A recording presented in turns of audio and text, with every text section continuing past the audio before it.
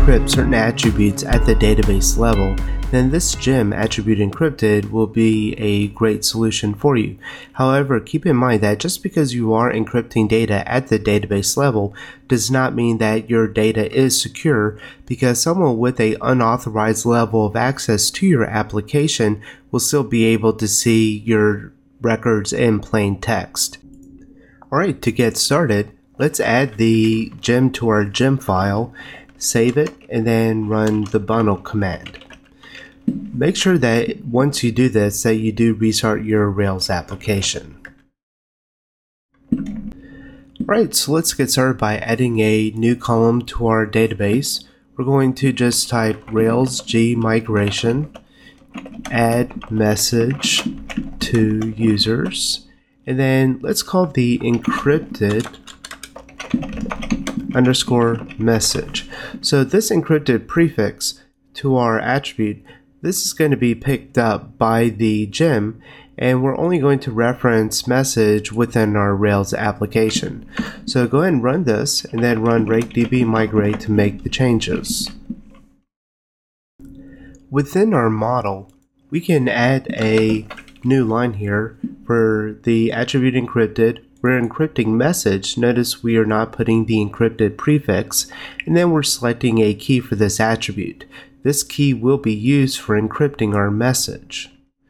Once we do this, we can go into our user's controller, and then we need to add the message parameter to our permitted parameter. So once we add this in and save it, it will be allowed to hit our database.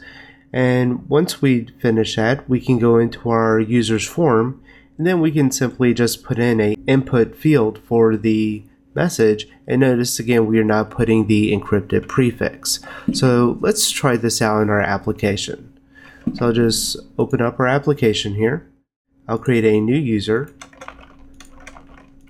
and we'll put in a secret message. So we can see that the message saved, it did save onto the database, and it is stored in plain text here.